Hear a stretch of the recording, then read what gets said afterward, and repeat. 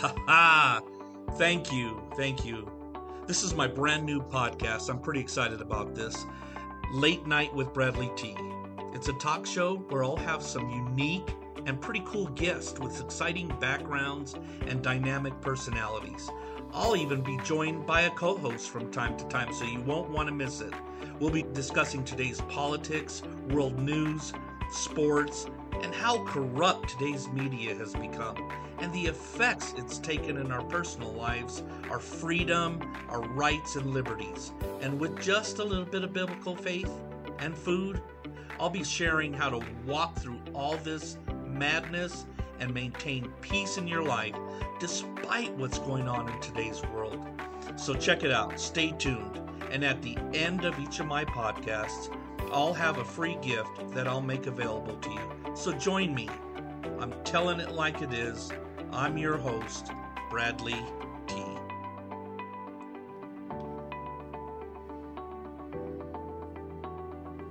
Oh, all right. Yes. Welcome to another podcast with Late Night Bradley T. I am excited to be here this evening in the studios doing my talk show, Late Night with Bradley T. Hey, listen, you guys heard my last podcast.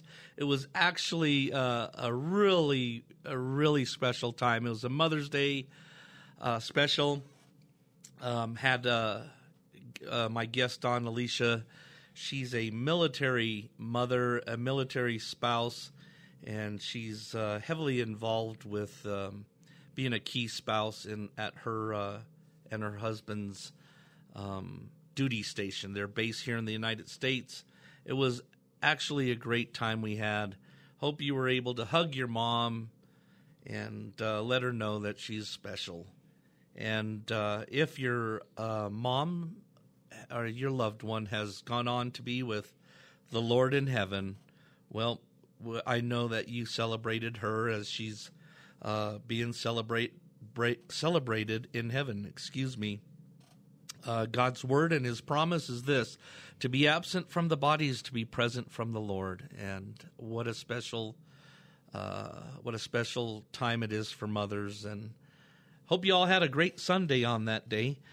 Today, I'm telling you, I'm getting away from the liberal loons, but it's okay. I don't always want to bash them because, gosh, they take enough beating by just being themselves. I have today a cool guest, a super cool guest. I'm excited. Lani Kelp is with me. Lani Kelp is got to be one of the toughest men in the world. This guy, just a brute strong. He is just one of the toughest guys. He's had 4 brain injuries, but is perfectly fine. He has been blessed to be healed and healthy, and he's an Iraqi war veteran. He's got a really cool story with the professional bull riders, PBR, as he toured with them. And it's just a great honor to have him here. You know, I love the military. I love the men in blue, our emergency responders. You all know, my listeners, I am top notch. I love our men and who serve our country, and I will always honor them. I'd like to introduce my guest today, Lani Kelp. How you doing, man? Welcome. Good, Mr. Bradley. How are you doing? I'm excellent. Welcome to the studio. I'm excited to be here. This is going to be good. All right. 2004, is that when you well, first let me go back a little bit. When we met, I think it was at a professional bull riders the PBR. It was a tour here in Colorado Springs. We went out there as a family, and you were able to get us backstage so I can check out the bulls in person. And now, for those of you who are followers and love the rodeo and bull riding as a competition, if you see the bulls from up in the stands, but if you've ever seen a bull in person, it is actually an amazing, and they're the size of a small car and maybe sometimes a mid-sized car. They're just super huge. And you got us backstage for that. I'm going to come to that, but just to let the listeners know that, this is how I got to know Lani Kelp real good, and his story is absolutely fascinating. What year did you join the service? Were you Army, Marines? Yeah, I was Army. I actually joined back in 2003, August. And I joined to be a tanker. Was super excited about it and wanted to start my career in the military and do my due diligence as an American citizen and serve my country. Awesome. That is amazing. Were you out of high school? How did that work? No, I started back when I was 22 years old, and yeah, it was about a year and a half, like we talked about bull riding. About a year and a half after my older brother was killed bull riding. So that was a real tough ordeal for a while with the family. And, I always had an attachment with the bulls and bull riding and being around it and stuff. And, after about a year and a half of trying to figure out what I was going to do with my life and dealing with all that stuff, I decided I was going to join the military. And it took me on a whirlwind of an adventure, and it was good and changed my life forever, that's for sure.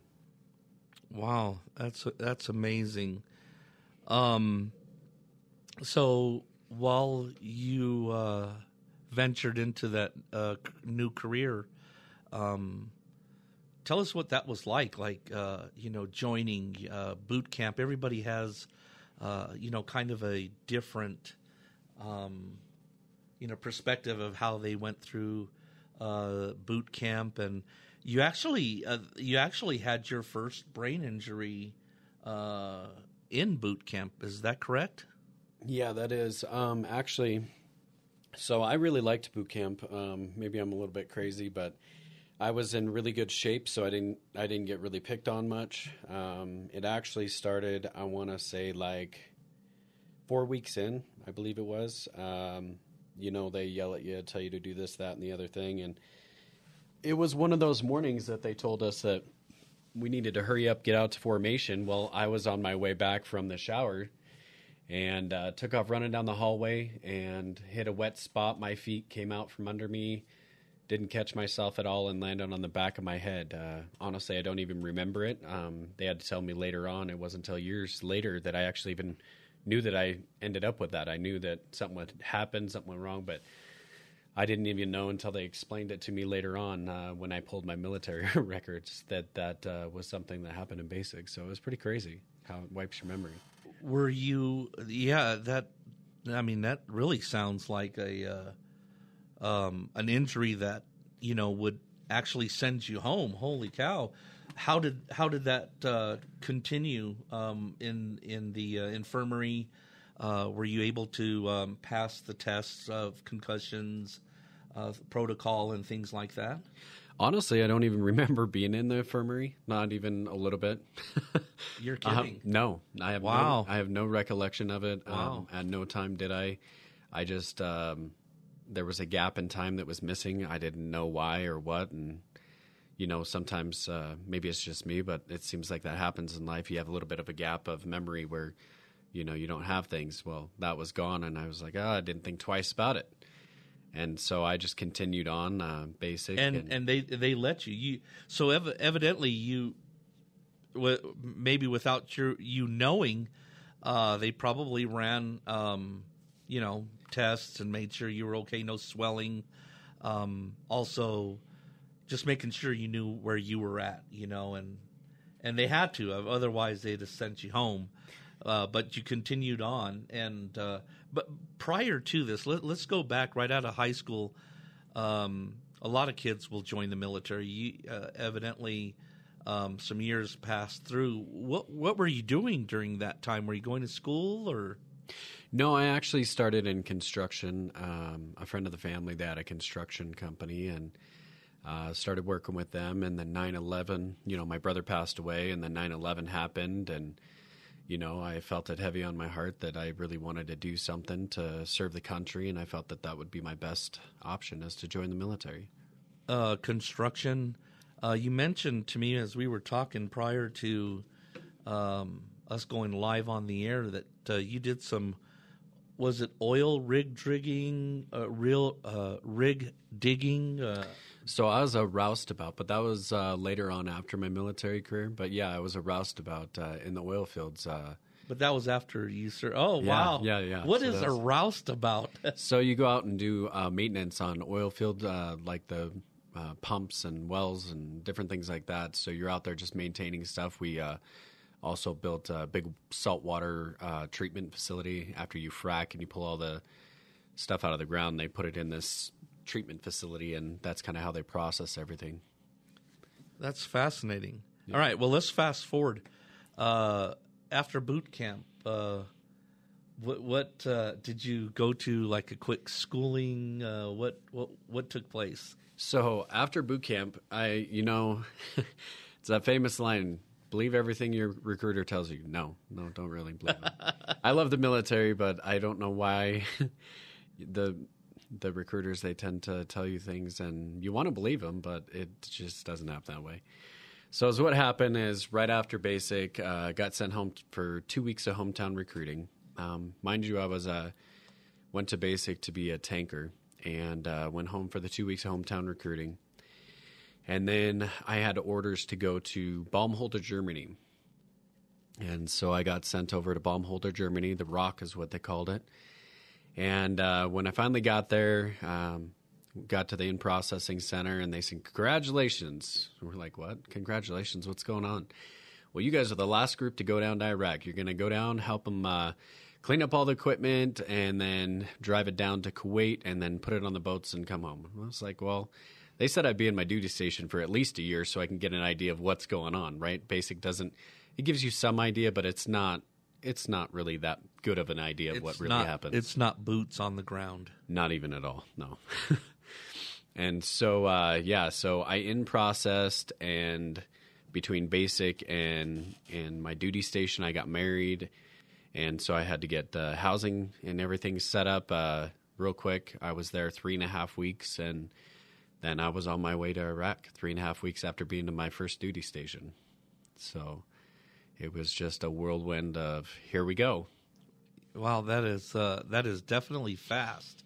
But during that time, I suppose everything was they were moving quickly. Most everything that you were involved in was basically closing things out, like getting it shut down and getting back to the U.S. From Germany, did you fly into Iraq? Where did you fly into? And tell me about that.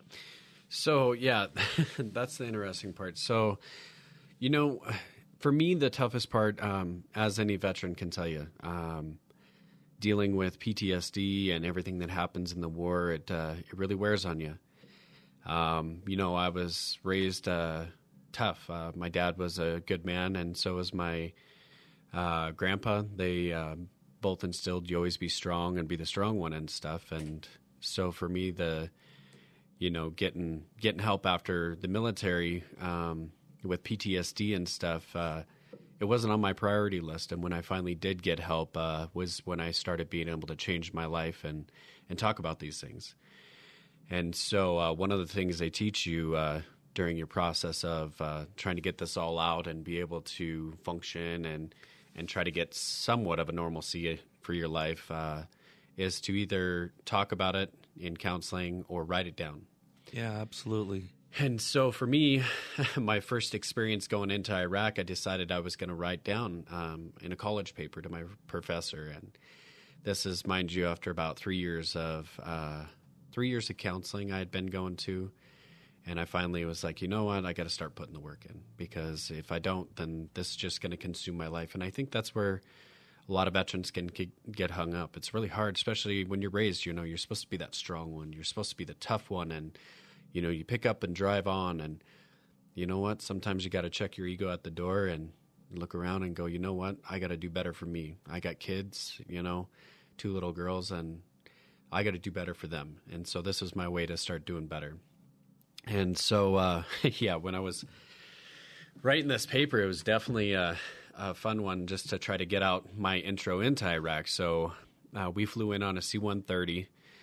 I actually got real lucky sitting next to a first sergeant who had tons of experience and stuff. And so watching and talking to him during this trip was And you were in the air? Yeah, we're flying along in the C-130. It's so loud in there. So basically, out of Germany. Yeah. So we're basically yelling at each other, and trying to talk back and forth and stuff. But just a really, really cool person, down to earth, and stuff. And we're going along, and all of a sudden, this red light starts flashing. The plane goes into nosedive, and I look over to the first sergeant like, am I supposed to be scared? You guys are strapped in, right? Yeah, so they're cargo net seats is what there is. So you got cargo in the middle, and then you're along the outer edge, and there's cargo net seats that drop down, and so you get to sit and strap into these.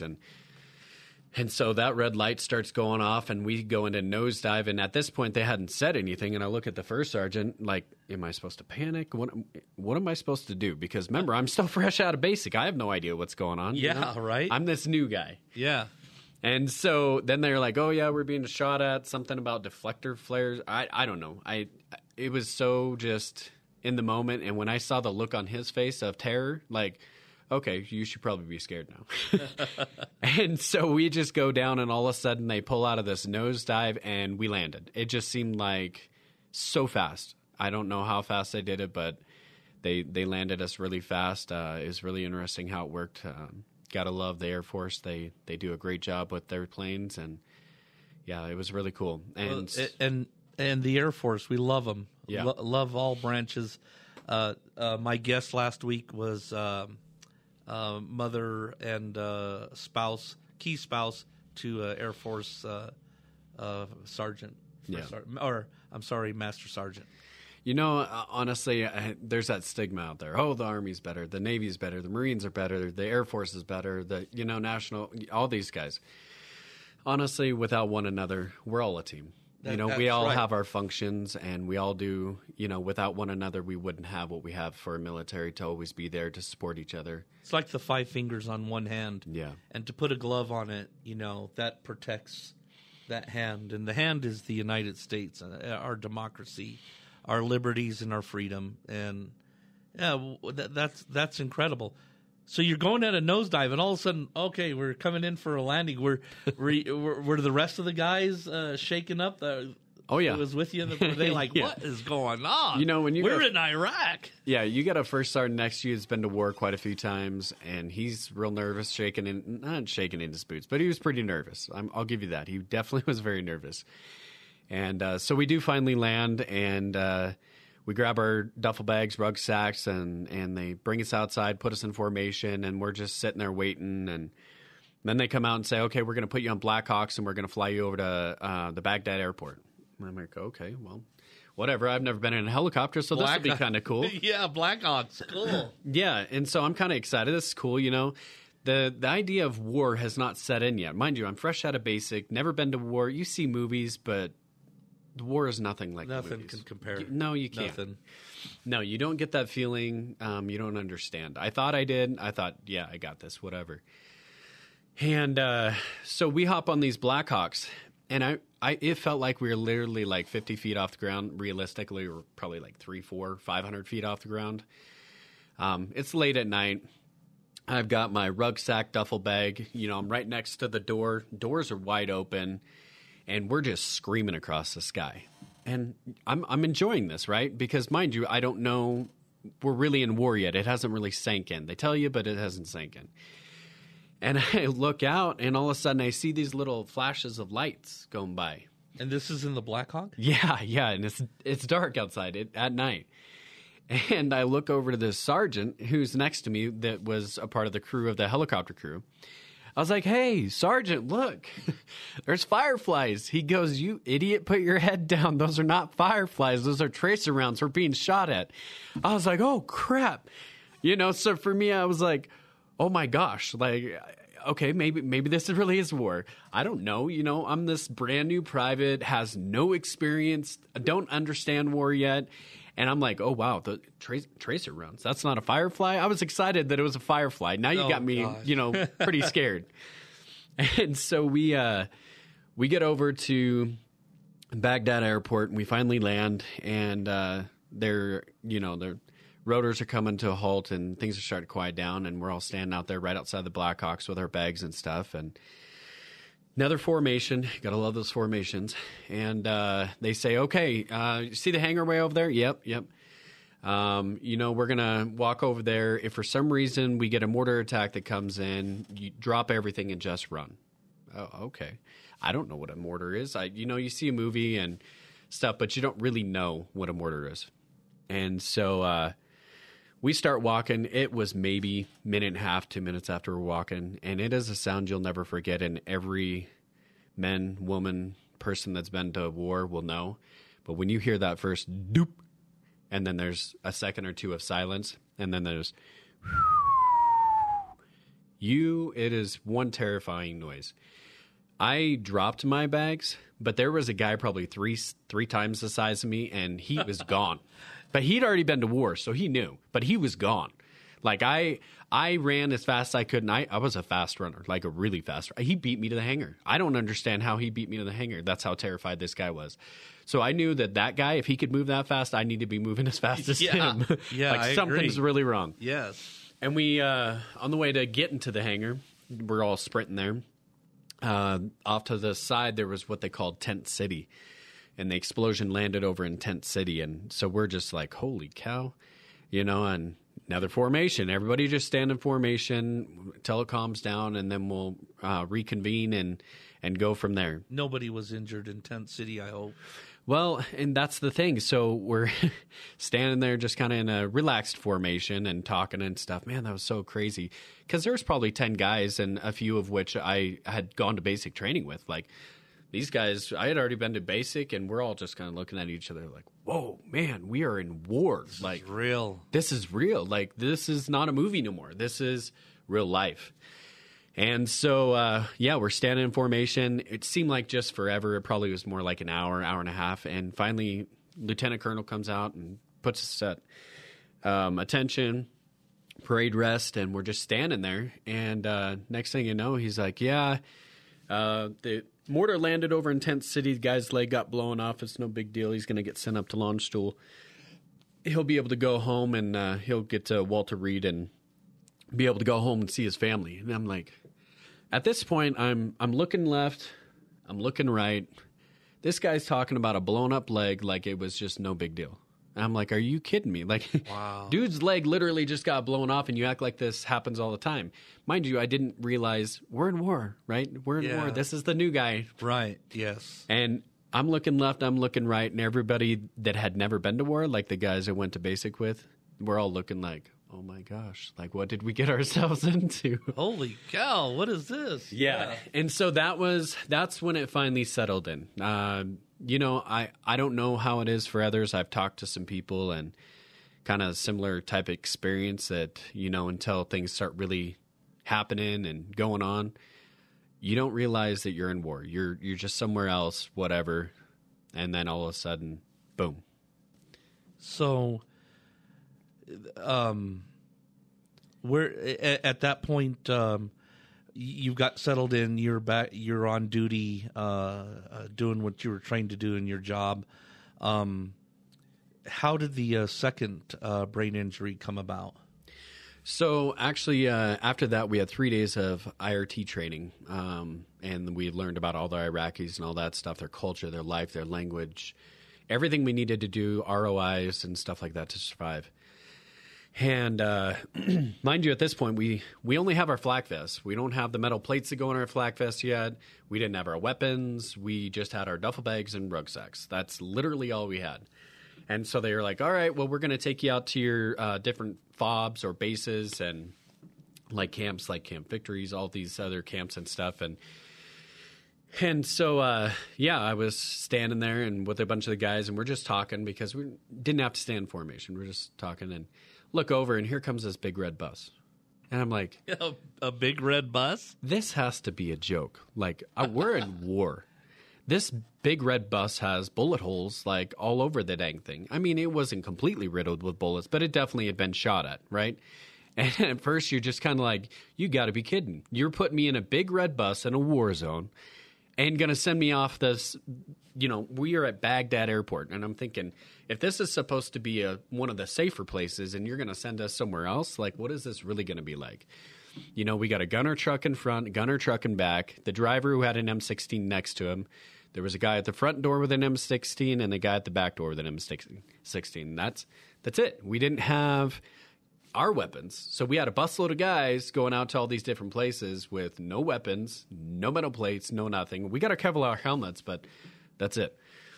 And so they take us out to our different units, and I get out to my fob, and they said, yeah, we're overpowered in tank, man. Anybody know how to drive truck? And I was like, heck, I was a farm boy. I can drive anything. No big deal. Your hand? Yeah, I raised my hand. The thing that they tell you never to do. Don't raise your hand. Don't be that guy. And I was like, you know what? I don't care. I like to drive. It's no big deal. But remember, I realized I'm in war, but I didn't realize what they were going to need a driver for. Yeah, right. It's an innocent, mistake or misunderstanding. Right. I would have been like, oh, drive? That sounds safer than standing in the back open, as an open target. Let me sit in the cab. Right. That's what you think. And so, for me, I was, no big deal. So I became a driver, and they said, now you're qualified on a cargo helmet, a fueler, a 5-ton, and a het. And I was like, oh, cool, whatever. I'll drive it. Just put me in, and I'll drive. No big deal. Old country, well, I'll drive you. I'll drive it. I'll drive anything. Oh, and by the way, you're a part of a transport unit running supply lines all over Iraq. And I was like, what? What did you say? At this time, they had already separated us into our groups, so now I'm stuck. Like, there's no going back. There's no trying to get back in my tank unit. I'm a part of the HHC 135, bomb holders Germany. We're running the supply lines all over, and there's no going back now. So I saw one time a friend of mine. He's Air Force. He was an officer in the Air Force, and he showed me a video of a transport guy in Iraq. Well, a driver. And it was a military vehicle, and I think there was two, like a gunner behind them. But there were 4 civilian, probably jihadis, Taliban, that were in fast pace. They were just chasing them down. And the poor guy in the back on that gunner, and he was trying to take some shots at him, but they were after that supply truck. Yeah, and that's the thing back in, so it was 04 when I was there. I landed February 14th of 04. And the biggest thing remember, I'm supposed to just go there, help them clean these vehicles, and go home. Yeah, ship them off and go home, driving to Kuwait where it's kind of safe. Right. That didn't happen. I was there for 2 weeks, and 2 weeks after we were there, Colonel comes out and he's like, oh, by the way, we got extended. I felt bad for the guys around me. I've only been here like 2.5, 3 weeks with IRT and all that other stuff. And I'm already like, man, this is insane. It's hot.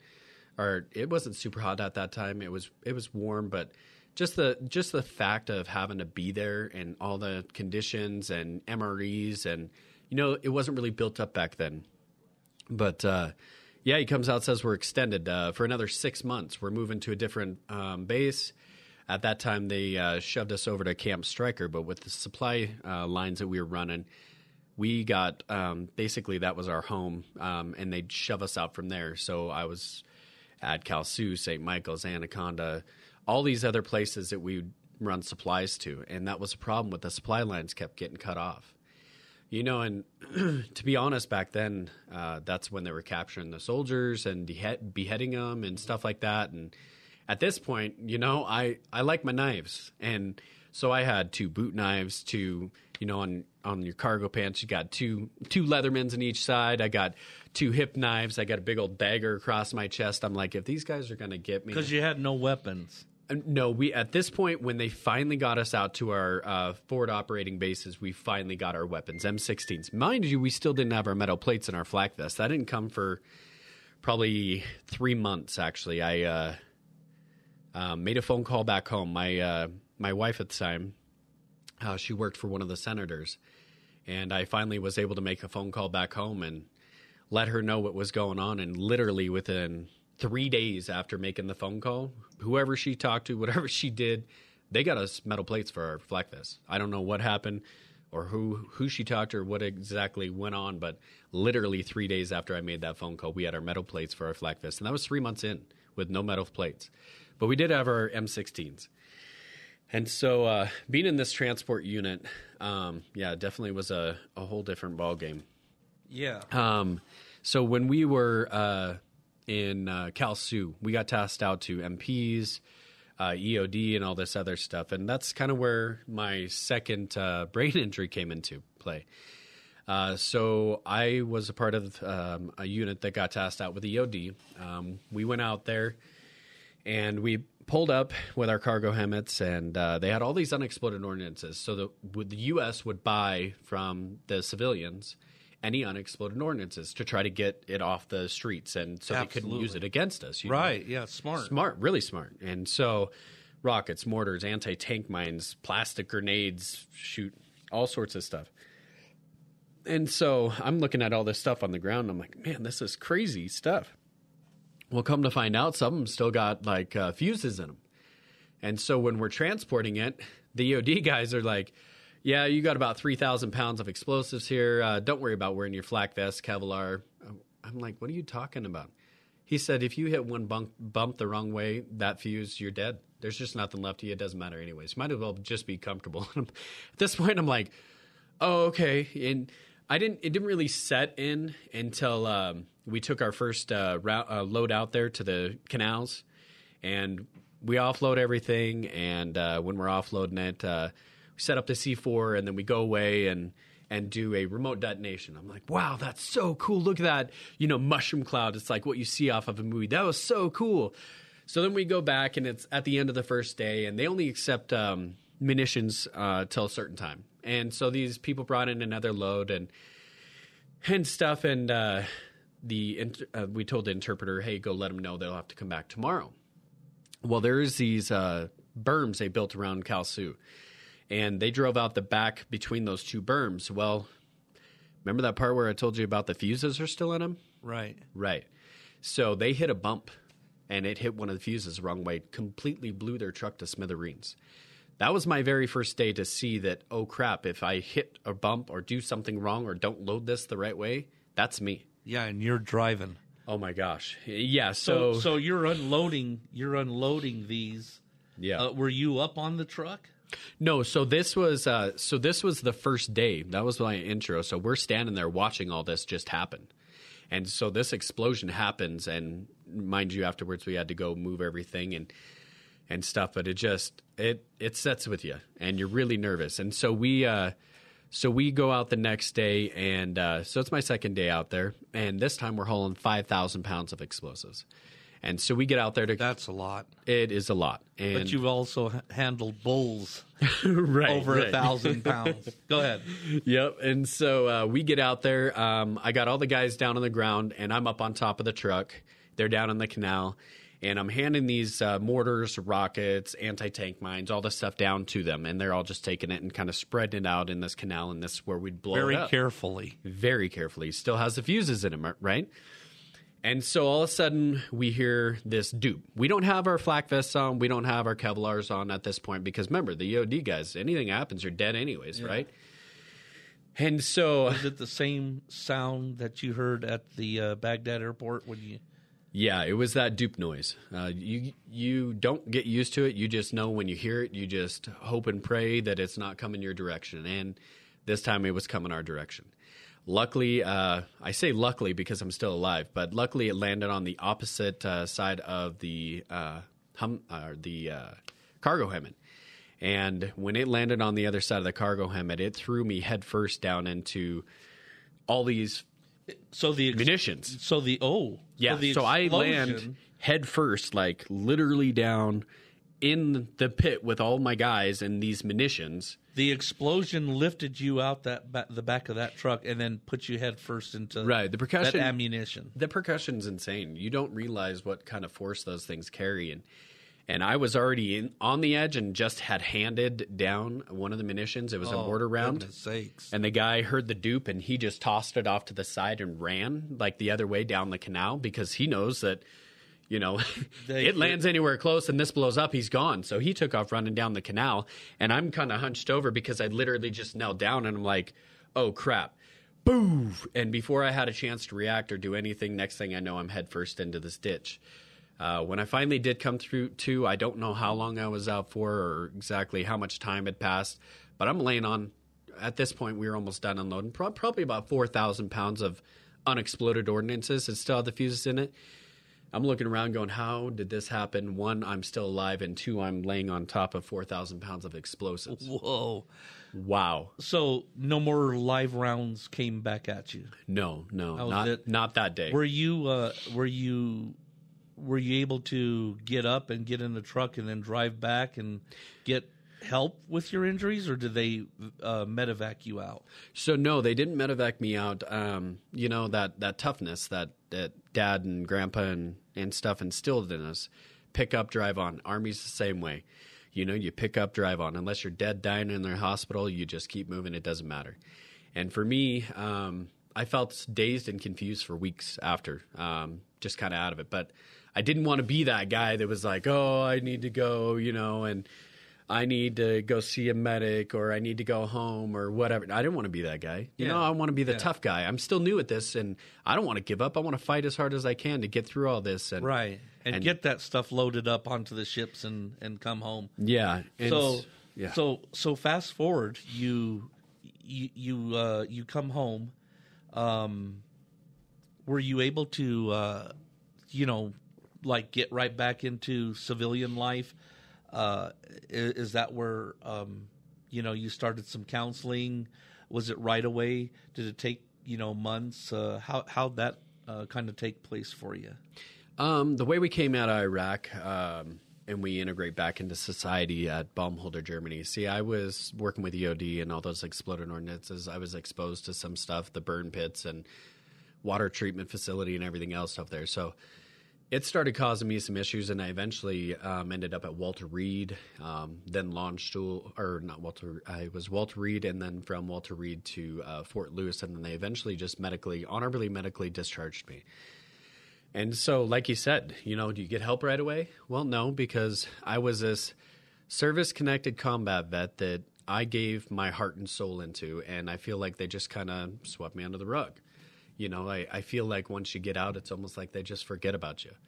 I had all these awards, accommodations. I worked my butt off for all my rank.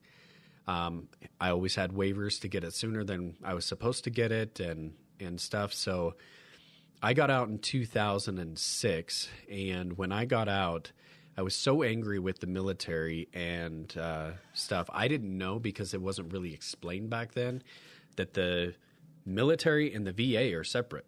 They are not two entities together. They're separate entities.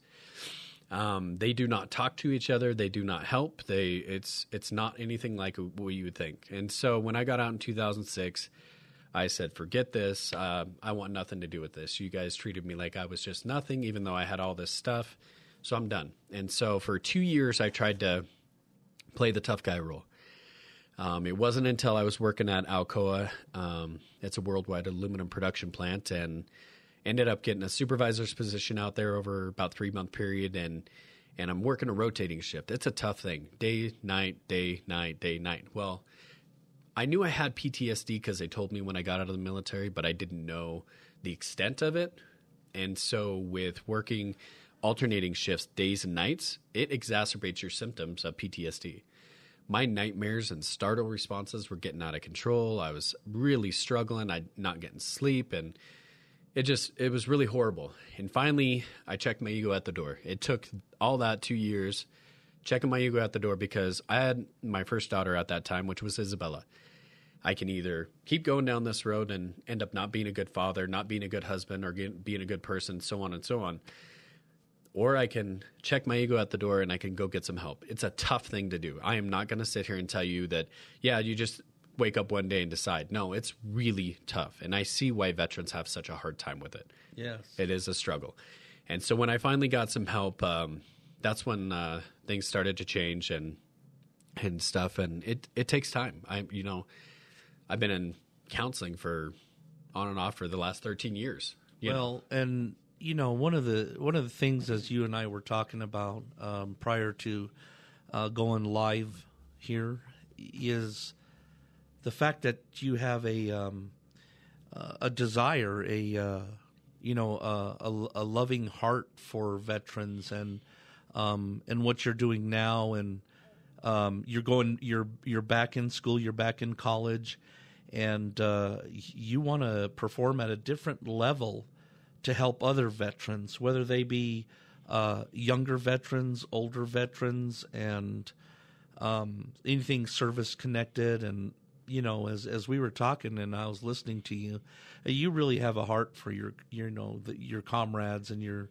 those who serve, whether they're Vietnam War veterans, the few Korean War veterans we have, the Iraqi War veterans, and my son-in-law is 2 tours in Afghanistan. He did a small stint in Iraq, and a lot of those countries surrounding there, Kuwait, Qatar.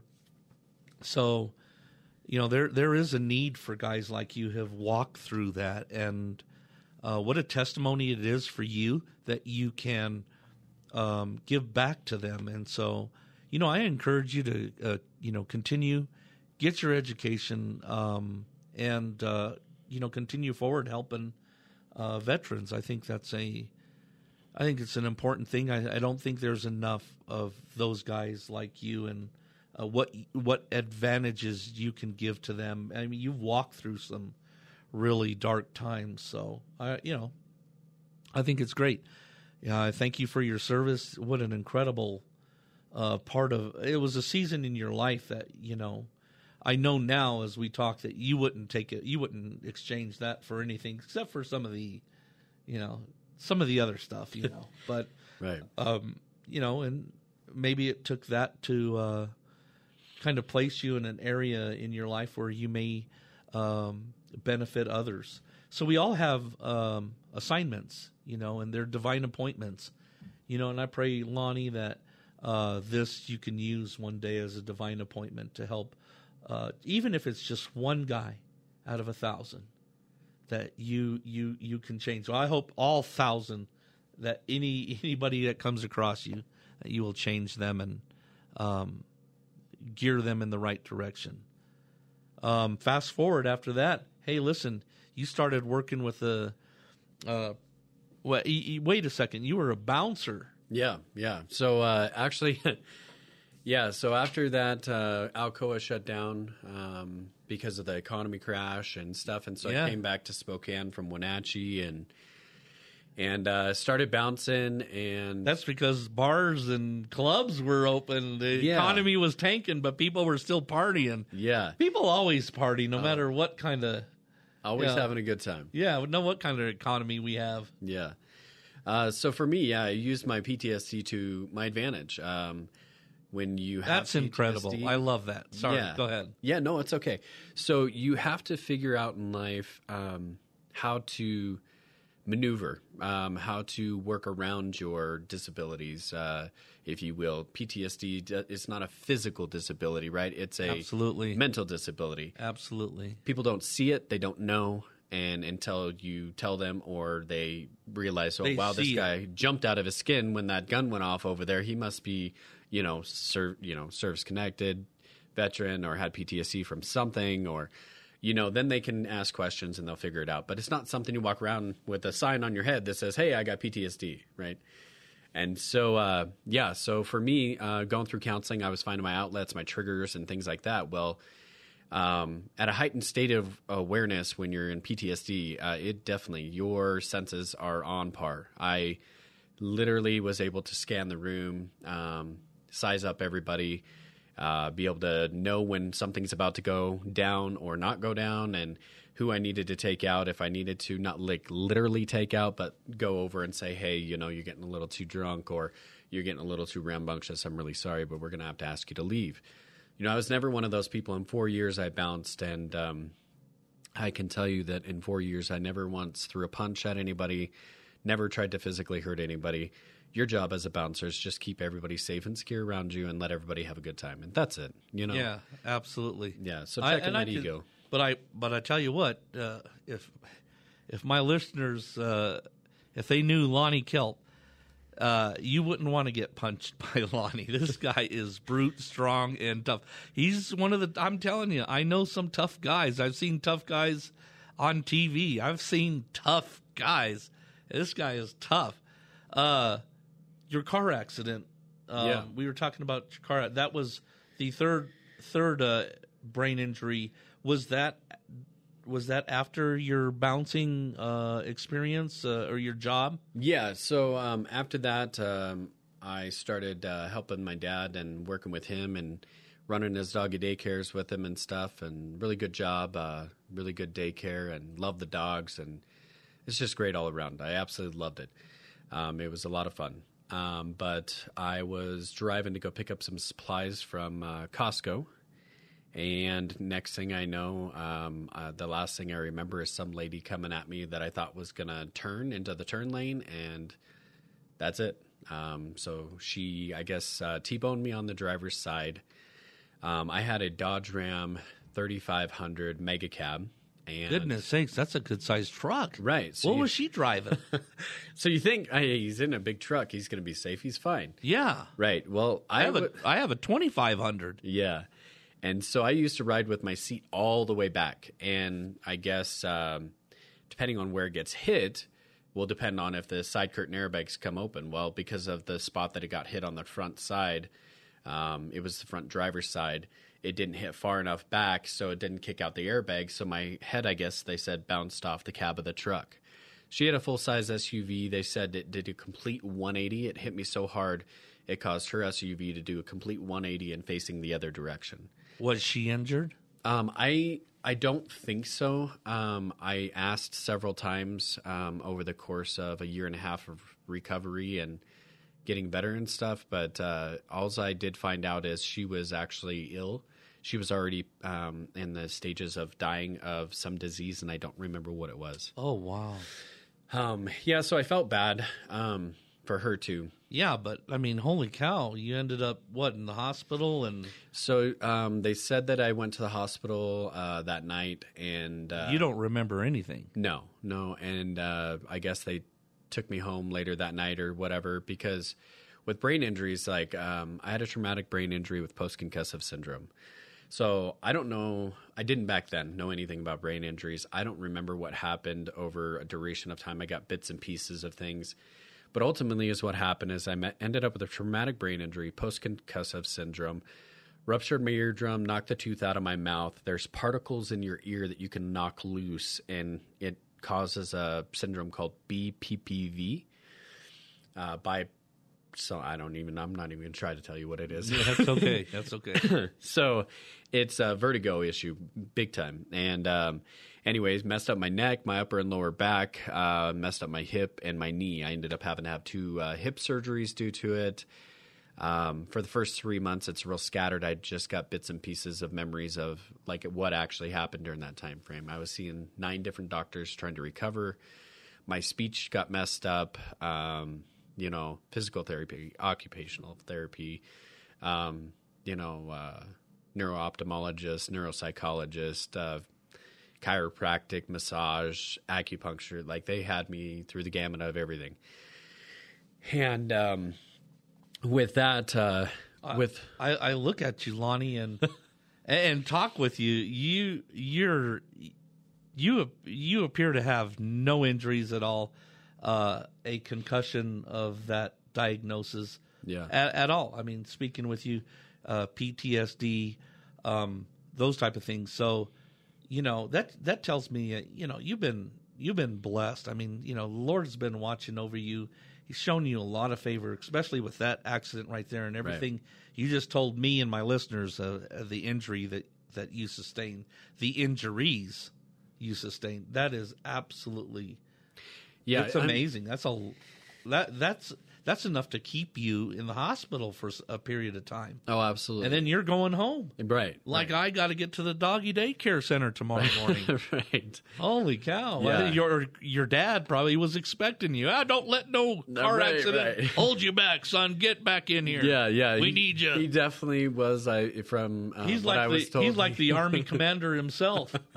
Yeah, he, from what I understand, he really wanted me to come back and stuff. But like I said, the first 3 months is kind of a blur to me. I can tell you, though, brain injuries are horrible. I went through some really dark times. I still have prism glasses that I have to wear that help me when my brain gets too fatigued. If I get too tired, my speech will start to slur. My motor functions will start to be messed up. Writing and doing things like that after a while start to get messed up. It was a dark time for me. I'm not going to lie. At one point, I almost committed suicide, and not because I wanted to, because my brain was so messed up. I had no idea. And I have to give a shout out to my good friend, brother, Colonel Maxfield. If it wasn't for that man, I wouldn't be sitting here today. He is the one. He actually suffered a stroke, poor guy, and he's been through a lot, that man, I tell you. And he was the one that helped me, sat me down, and walked me through those times. And it's going to be okay. He struggled for, I think 2.5 years of just intense struggles because of his stroke. And he still has issues to today. But, that man is one wholehearted son of a gun. And I love him with everything, every ounce of my being, because if it wasn't for him, I wouldn't be here for my girls, and I wouldn't be here at all. Colonel Maxfield, yeah, we give you a big shout out. God bless you, Colonel. His divine appointment was to, he's probably had many in his position, but one of them was to be there for you. Absolutely. That's awesome. So I just want to, I want to encourage my listeners that no matter what's going on in others' lives and yours, anytime you have a chance to give life-giving love, advice, just wisdom to somebody who's in need and asking you, or you felt led to share with them, do that. You could be a Colonel Maxfield to somebody that's in need. So I love the Bulls and everything, but I want to talk real quick about gosh, it just, I hate to do it, but I will. We're going to talk about your fourth brain injury. It's like, dude, you're the toughest guy. No, this is fascinating. But along with all that, you've walked through some really dark places, as we spoke earlier, and introducing you in the beginning, and the things that you've gone through and overcome. That gives promise to others. And I think you working with veterans and even civilians to help them walk through some of these things. And so I saw the surveillance video, and you showed that to me, and that was a long time ago. We were in Vegas, and we were at Fight Capital, and you showed me that surveillance, and I couldn't believe it. It was like November-ish, and it was July. This was in 2019. And July is late July, I think it was around the 29th, is when a telephone pole. Now, you all know when you're listening to this, picture a telephone pole. A telephone pole. It's that big. And let me tell you what, those things aren't heavy, or those things aren't light. They're extremely heavy. What is it? How much? How many pounds? They said it is 1,800 pounds. 1,800 pounds. Yeah. Okay. And the surveillance video shows you coming out of a storefront. Your truck was evidently slipped out of parking and started to roll. And you went to stop that. And I'll let you take the story from here. Yeah. So a year and a half after my car wreck, which was my third, then this happened. So I take off running after the truck. I don't remember this. I can only attest to this because I watched the video. And so did I. And then from the eyewitness accounts and stuff. And so I take off after this truck that's rolling, and it rolls into a telephone pole, pushes it, And then the telephone pole comes back down towards where I was running. And I can only assume that I can't fathom the fact if somebody gets hurt from my truck rolling, I don't think I could live with myself. Anybody that knows me, I love everybody. It would be hard for me to take a step back and go, wow, I did this. I caused this person some pain. And so that's the only driving force that I can think of that would have kept me going, because when I got clobbered in that video, you got an 1,800-pound telephone pole. And at first, everybody's, when they hear the story. It fell on your head. Yeah. So when they hear the story, they're like, oh, it must have just brushed him, or, barely got him, or there's just no way. And then you watch the video, and this dang telephone pole just clobbers me right on the head. The force throws me down, my arms go back, and I disappear out of the view of the camera. And like I said, the only driving force I could think of is the fact that I couldn't fathom somebody else in this world getting hurt due to my stupidity or whatever it was that happened. And so 2 seconds later, I jump back up and I'm taking off running after getting clobbered with a telephone pole. How? I don't know. The eyewitness account goes, it was on Spokane News or whatever. An eyewitness account goes, man gets clobbered with telephone pole, somehow doesn't get knocked out, gets back up and starts running. That's the eyewitness account. And it was the guy that was in the white truck that I ran around put that on Spokane News. Yeah. No, Yeah. Let me tell you, I have an Instagram. It's Late Night with Bradley T on Instagram. You can go and follow me, find me. I post cool pics. I actually just started it, so there's some food pics on there because we do food, and we talk a little bit about food. You like food, I know that, because we had breakfast this morning and was able to talk, and so I'm not going to put that video up because there's probably a ton of people who are like, I want to see that video. I want to see that surveillance. You have it. You showed it to me. Yeah. But I am not going to do that. I don't want, you're a respected veteran. What you're doing to with veterans also, and anybody you come across, well respected. I'm not going to have anybody out there making, dumb memes out of it, like, oh, when a bad day happens. I'm just not going to do that. Just trust us. I saw that. Hits you on the head, boom, you go down, and the next thing you know, you're popping up, and I see you run through the driver's side or the passenger side of that pickup truck. I see you jetting off, man, and I'm like, holy cow. And, I'm not the only one who has seen it, but that is absolutely incredible. So, here you are, you have these injuries. And we're talking about, like, your faith and your belief in the Lord and how that has helped you. But recently, you just kind of surrendered everything. We're going to wrap this up here. I want you to walk us through that little bit of testimony. And it just happened this year, right? Is that correct? Yeah, so after the telephone pole, which by the way was July, and then I see you in November, and you don't look like no car accident the year before that, no telephone pole. Let me tell you what, a telephone pole, there's not many men in the world who can lift that thing up. It's I don't know, it's super heavy. Anyway, so here we are, July, and then I see you in November. You look like a GQ model, man, just walking around, driving. Yeah. And we're in Vegas. And I'm like, holy cow, and so fast forward, we come into 2021, and you're still going through some stuff. Yeah. And there's a lot of residual effects.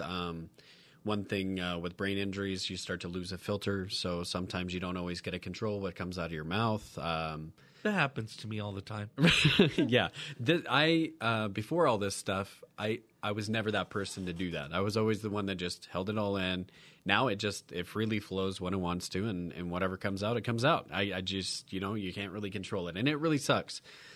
And I'm not going to sit here and try to act like I'm this perfect person, perfect man, perfect father, perfect anything.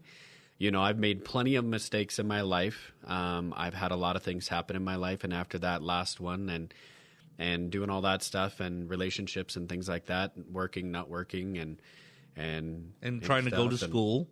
Yeah, and so it turned around to it was actually this last March. I had just moved a few months prior to that, and to my apartment, and one day I decided to go down to the river, and I was just really down, out, struggling, been through so much in my life, and I just feeling like, man, am I ever going to get this break to where, things are going to go my way? Because, I always thought, I'm going to keep doing it Lonnie's way. I'm going to keep doing it Lonnie's way. Lonnie's way, it's going to work. It'll always work out eventually. And so I'm walking down by the river on this trail, and I almost turned back. I had to say probably 3 or 4 times at least. But something kept pushing me. I don't know what it was. Obviously, it was divine intervention or something. But I keep walking, had no idea where this trail led to. It's just down by the river. It was peaceful, calm, the flow of the water. Nobody. It was a dirt trail, literally right next to the water. Next thing I know, about 2.5 miles into this trail, it pops out at the cemetery where my brother and my grandma are buried. And instantly when I realized where it was, I was like, oh, man. And it just kind of hit me, overwhelming emotions and stuff. And so I walked over to the gravesite and sitting there. And maybe it's weird, maybe it's not. I'm talking to my brother, telling him and life and what's happening and just hardcore struggling and, welling up with tears. And I looked up and I said, all right, Lord, I've never done this before. I've gone to church and I prayed and stuff like that, tried to be the best person I can be, but obviously it's not working. Lonnie's way is no longer working. So I'm putting this all in your hands, and from this point forward, it's up to you to help me. I'm giving everything to you like you tell us to, and I'm doing it your way from here on. And I had never had, when I started walking away from that gravesite, more peace come over me in my entire life. Don't know why. They say it's because I gave my life to the Lord, which is amazing. And if that's what it was, praise the Lord. Walking away, it definitely was peaceful, the most calming feeling I'd ever had in my life. And, am I going to say that everything has been perfect since then? No, not even at all. No. And there's a misconception. If people are like, oh, well, I just gave my life to the Lord, but gosh, they took $1 from me at 7-Eleven, and right. it's not about that, Yeah, no. You have a target on your back. Principality, right. You give your life to Jesus Christ. Principality is going to put a target on your back. He's going to do everything he can, and within his powers to take you away from that straight and narrow path, that path that you walked on, to that which ended up in the burial where your mom and your brother are, and you're able to have grandma and brother, grandmother, yes, and that path right there, there was probably a struggle in the heavenly realm, a small warfare saying, we're gonna distract him, we're gonna tell him not to go there. They're going to keep everything they can from you walking in a righteous path. And like you said, has everything been perfect after that? No. And that's the way it is. So you have to learn how to warfare back and declare and walk in victory. Never walk in defeat. Every day you wake up, say, I am going to choose to walk in victory. If you get up and you say, oh, I am defeated again, there's another day where I'm going to hurt, I'm going to just feel bad for myself, then you're walking in defeat. You'll be overcome by principality, and you'll never allow God's light and his direction for you. You won't listen to him. Your eyes will be blind and your ears will not hear. I agree. And that was well said. Brad, I honestly have to say that in my life, like I said, I made a lot of mistakes. I still make mistakes. I'm not perfect. Who is, right? Right. Absolutely. But the one thing I have to believe in my whole heart of hearts is no matter what, I always try to do right by others. I try to do the best that I feel that I can. And at some point, I feel like by doing this, it's going to just work out. I have to believe in my soul that if I'm doing right by others, I'm doing right by me. I at least do the best that I can, still fumble here and there and making mistakes and stuff along the way, but I'm still trying, right? At some point, it's all got to work out. And I completely agree with you. You continue to walk in that faith. I encourage you to do that. We were talking a little bit over breakfast when we were able to have breakfast this morning, and you have some scripture you wanted to share. We're gonna wrap this up for our listeners, and I'd like for you to share scripture you shared with me. Absolutely. So this is a good one that I like. Psalms 1 through 6. It says, "Blessed is the man who walks not in the counsel of the wicked, nor stands in the way of the sinners, nor sits in the seat of scoffers. But his delight is in the law of the Lord, and on his law he meditates day and night. He is like a tree planted by streams of water that yields its fruit in its season, and its leaves does not wither. In all that he does, he prospers. The wicked are not so, but are like chaff that wind drives away. Therefore the wicked will not stand in the judgment, nor sinners in the congregation of the righteous." Yeah, thank you. That's amazing, and I got to tell you, just being able to talk with you and just walk through some of the events that you've endured. Holy cow! It's been awesome. Yeah, it definitely has. One thing real quick, and I love to end on scripture. That's great. But I got to give a shout out to my brothers. Any men, women, it doesn't matter. We're all brothers and sisters out there in the military. You have struggles, PTSD, whatever demons you're dealing with, it doesn't matter. At some point, hopefully you can take that step in the right direction, check your ego at the door, be able to reach out and get the right help. Buddy of mine, thank goodness, back home, Will Sampson, he works at the VA Outreach Center there, and he has helped, I can't tell you how many veterans, but the problem is the veterans don't realize they can get the help, or, the VA will deny you. They're notorious for that. You always get denied, and then people just give up, and don't ever give up. Keep fighting for what you deserve, for what you have fought for this country, and you deserve for yourselves. And, like you said, I'm going back to school, bachelor's in business admin, and I'm doing a internship right now at the VA Outreach Center, and it's a work study, and I'm trying to help as many veterans as I can. That's one thing I got to tell you, brothers, sisters out there, don't be afraid to get the help, because once you take that step in the right direction, and even turning your life to the Lord, things start turning around. Amen. It takes time. I'm in total agreement with you, and thank you for your service again, Lani. I can't begin to tell you how much I love you, man. This is just an incredible time just listening to your testimony, and I've known you for some time now, and promise me one thing, just kind of steering away from our topic just slightly.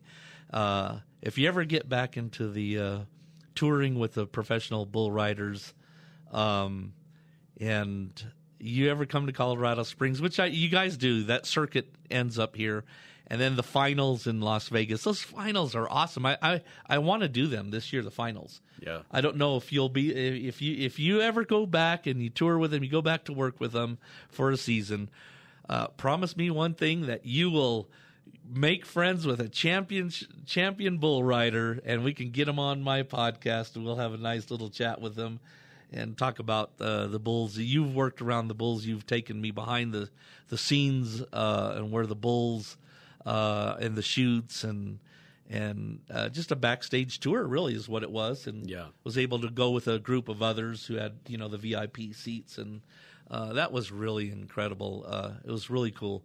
But when that time comes, if it happens, love to have I just love to come out and watch it. I've seen you out there, and man, you're not afraid of those things. And man, if you've ever seen one up close, holy cow, they're huge.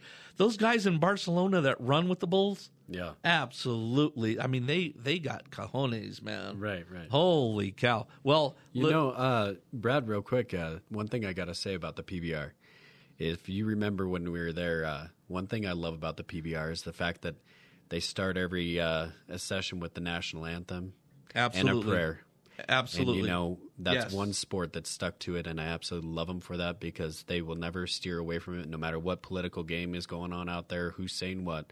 They hold true to the American heart, which is saying prayers and our national anthem. Absolutely. And you hit it on the money, and I am surprised I didn't bring that up. Thank you for doing that. And I remember the man here several times. He asked God, watch over the Cowboys. Absolutely. Bless the Cowboys, Lord. Yeah. Keep them safe. And he's also thankful that the Bulls are still God's creation, and that they're not injured as well. And absolutely. I think that's great. Listen, in Matthew 7:13 and 14, I was just kind of reminded of this scripture, and you were talking about walking down that path, and I started to say about maybe the spiritual warfare going on around in the heavenly realm, principality, and God's will for your life. And there was a struggle at that moment, and I'm reminded of Matthew 7:13 and 14. Enter through the narrow gate, for wide is the gate and broad is the road. And that could, in some translations, that is, for wide is the gate and broad is the path that leads to destruction, and many enter through it. But small is the gate and narrow is the path that leads to life, and only a few find it. So I want to encourage my listeners, if you're out there at the end of every one of my podcasts, I always want to make available to you a gift, and I have a Bible for you. If you are interested in a Bible, email me at bradleyt@latenightwithbradleyt.com. Put down in there you'd like to receive a Bible. Give me your address, and I'll ship one out to you. Again, that is Bradley T, BRADLEY T @latenightwithbradleyt.com. Follow me on Instagram, Late Night with Bradley T. Hey, Lani, thank you. I want to thank you, and all my listeners probably want to say, hey, tell that man thank you for your service, everything he's gone through. Come see me again. If you're back in town, I'd love to have you back on, and Absolutely. we'll do a part 2 or something, or we'll talk about food. We didn't get a chance to talk about food or anything. We did talk about breakfast, and which was good. Hopefully we won't be talking about another brain injury. Yeah, no, yes, I pray, and I think you're done with those. I hope so. Yeah, I think you're done with those. Yeah. I pray you're done with those. We declare it in Jesus' name. Thank you, everybody. We're going to wrap this up. I thank you for listening to my podcast, Late Night with Bradley T. Y'all have a good evening or a good day, whatever time you're listening to this. God bless you. The Lord Jesus Christ, the Ancient of Days, loves you, and I want you to know that. Y'all have a good day. Join me next time. We're going to have another guest back on. Trying to get a deputy sheriff. I'm gonna try to get a deputy sheriff. We're gonna talk some stuff, but if that doesn't happen, I'll have somebody else on, a co-host. We'll get something going. Y'all have a good night. Thank you.